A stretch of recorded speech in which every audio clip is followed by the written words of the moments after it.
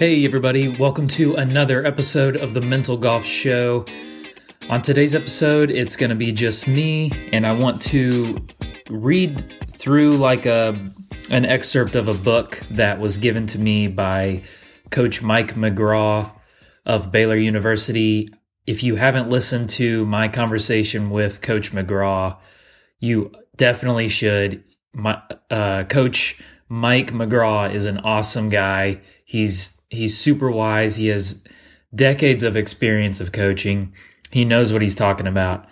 And he was generous enough to send me his book that he wrote.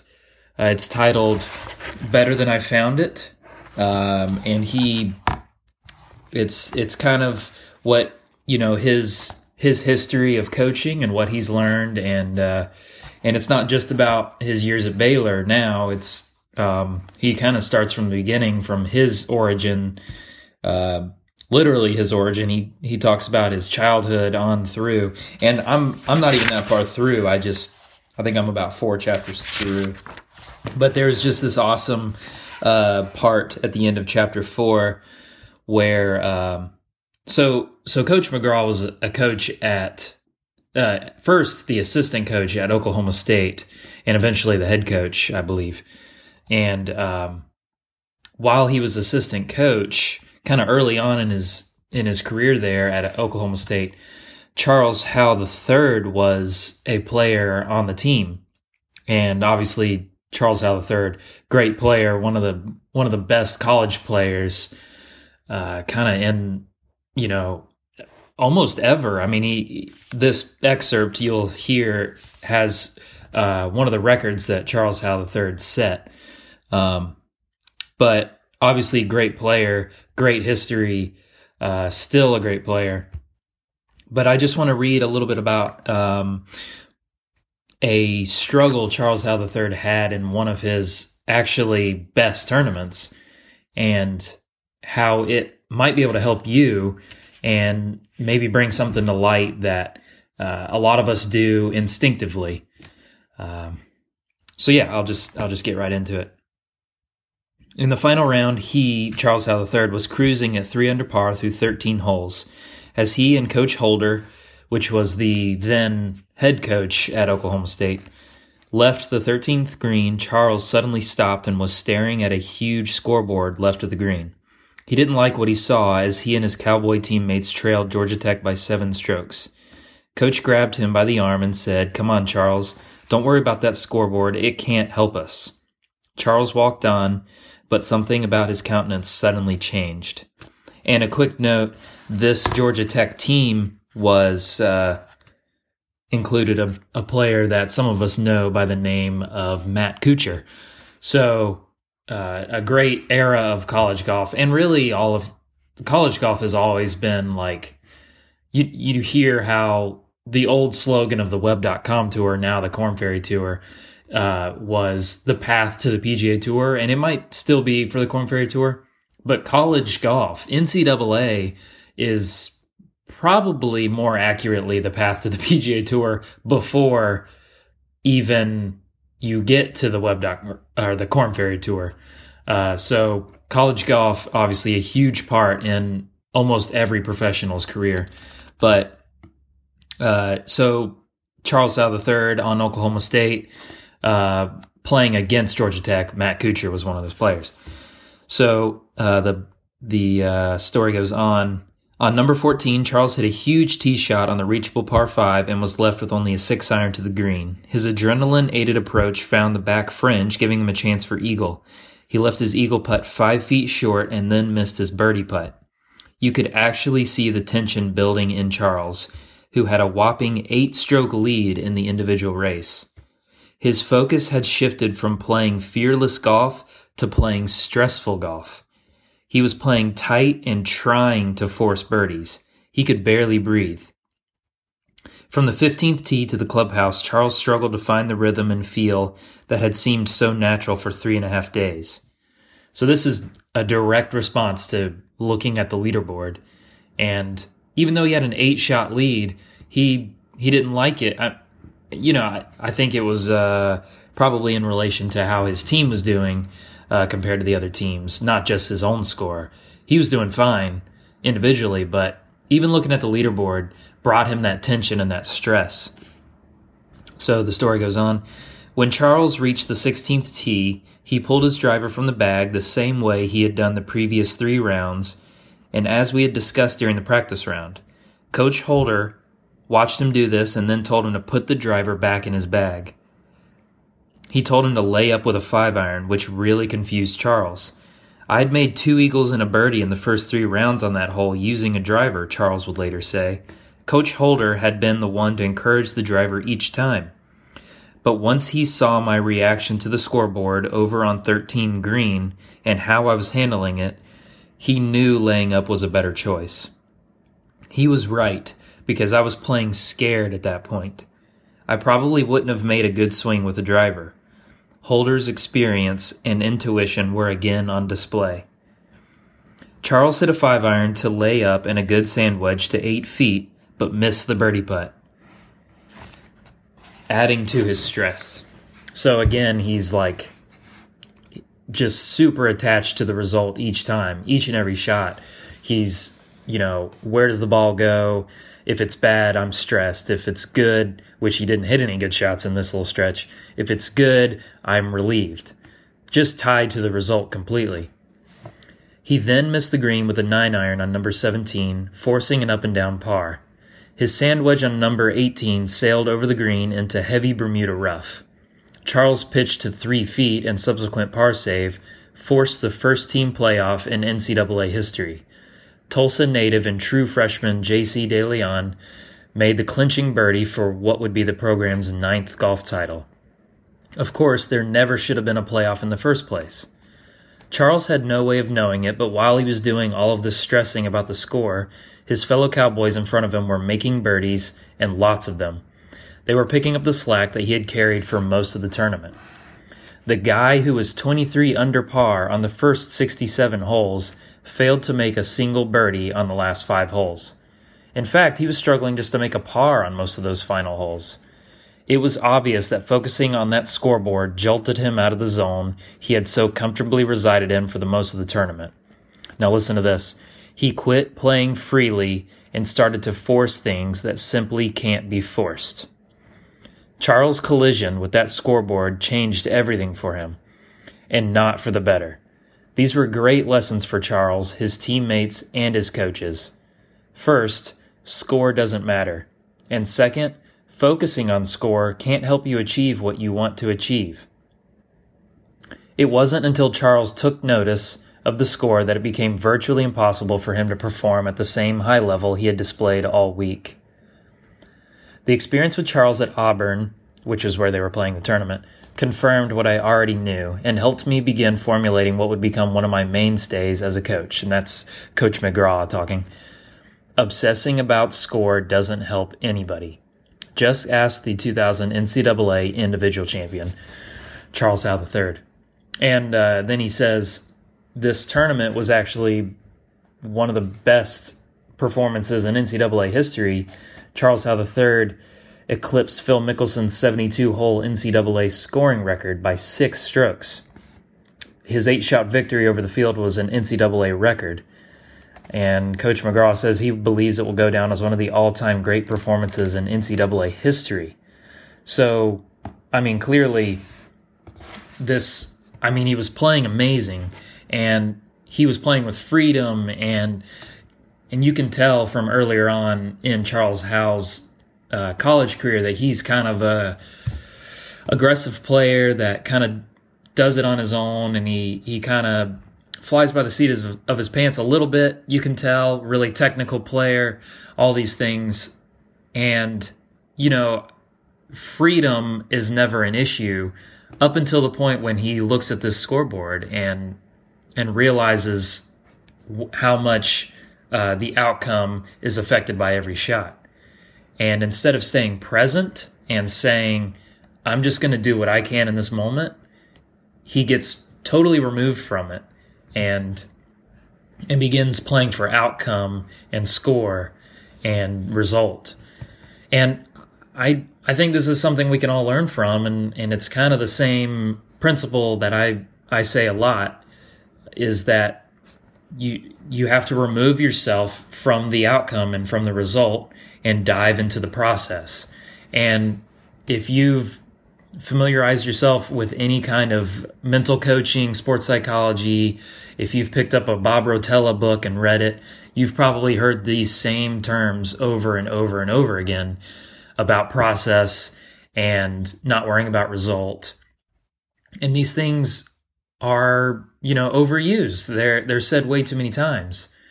But what does it actually mean to be more focused on the process than the result? Well, one of my players that I've, just started working with, he's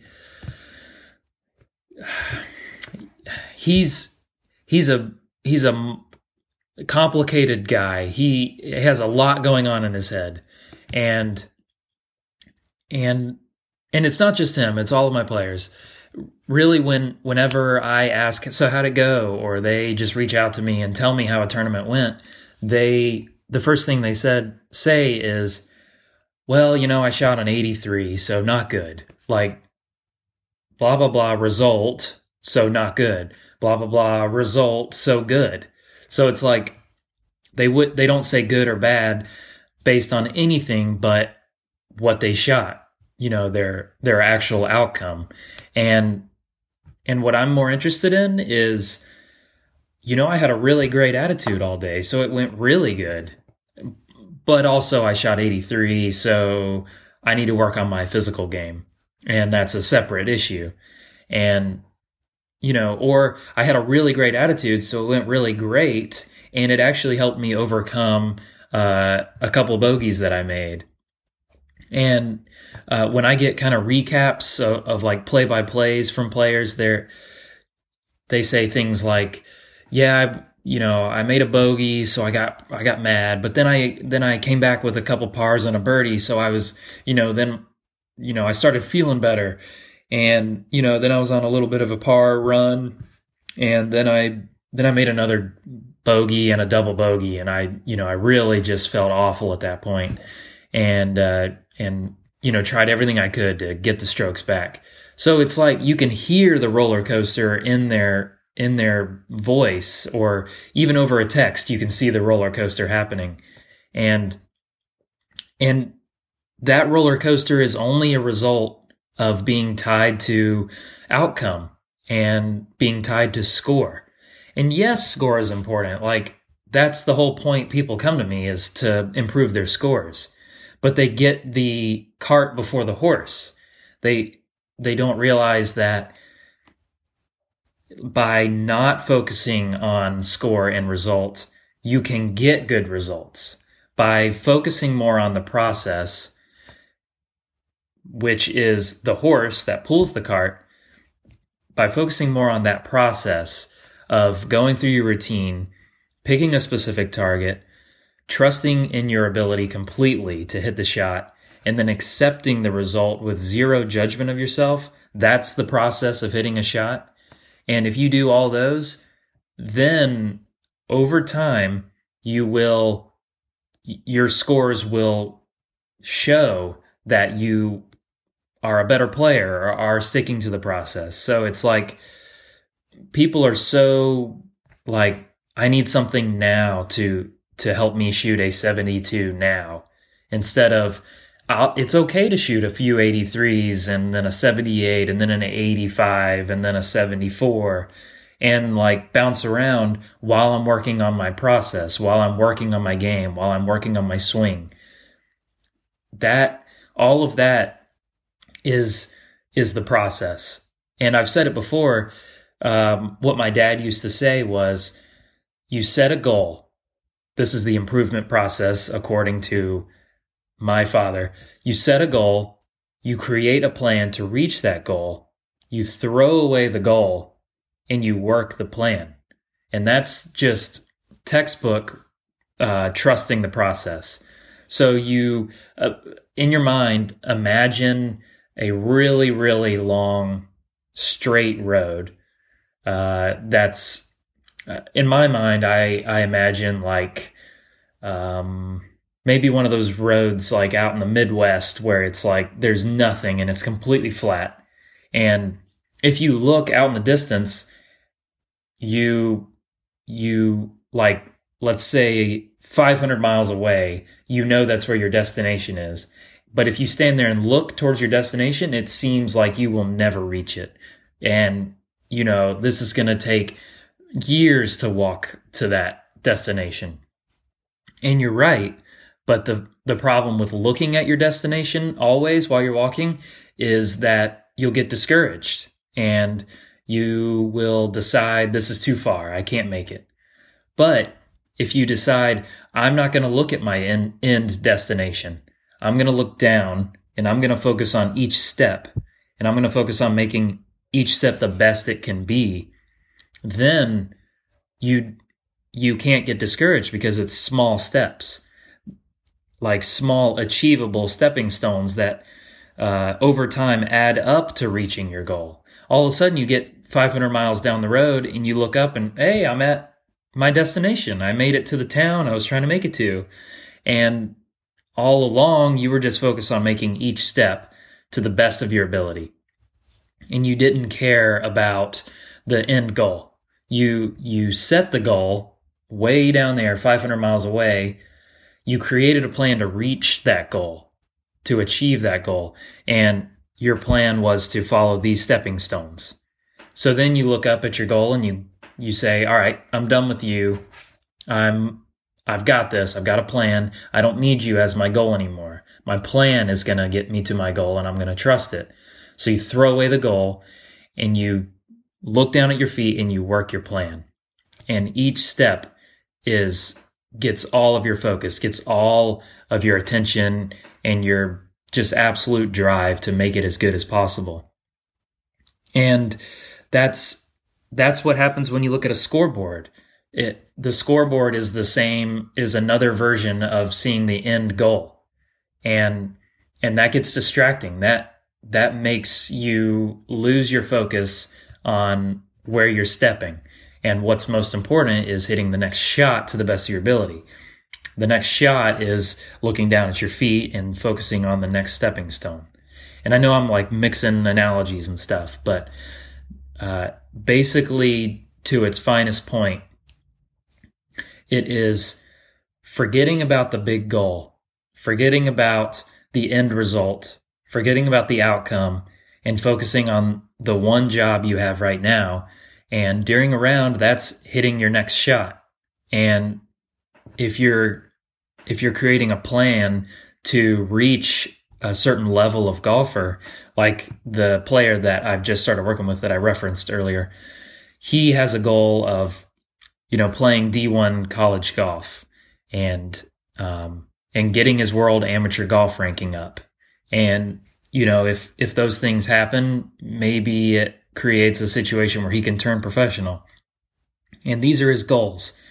So, when he goes into an event and he sees this tournament gives this much amateur ranking points, so I need to play this well to get this many points, which will make me rank here, all these results-oriented things, he takes his mind and his attention off of what can even get you into a good score. And that's focusing on the next shot.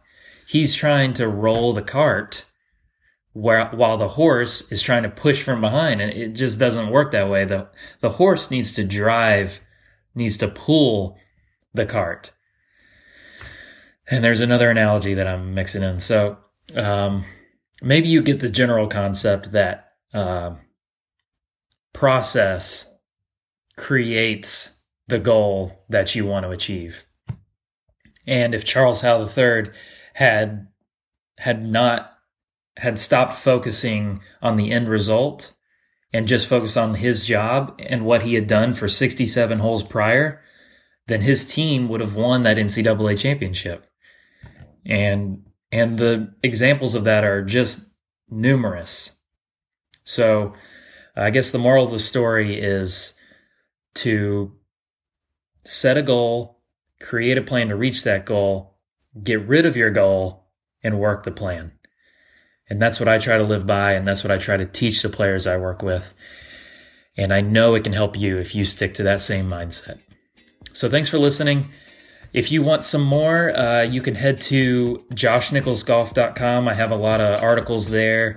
I have all of my podcast episodes are there, some more information about myself and how I got into mental coaching, and some of my past tournaments, that kind of stuff.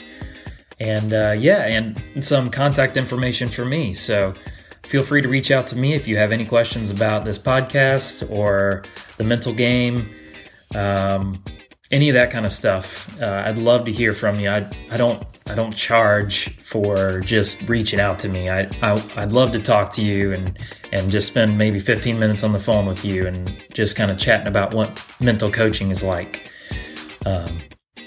So yeah, thanks for listening, and I will catch you guys in the next one. See ya.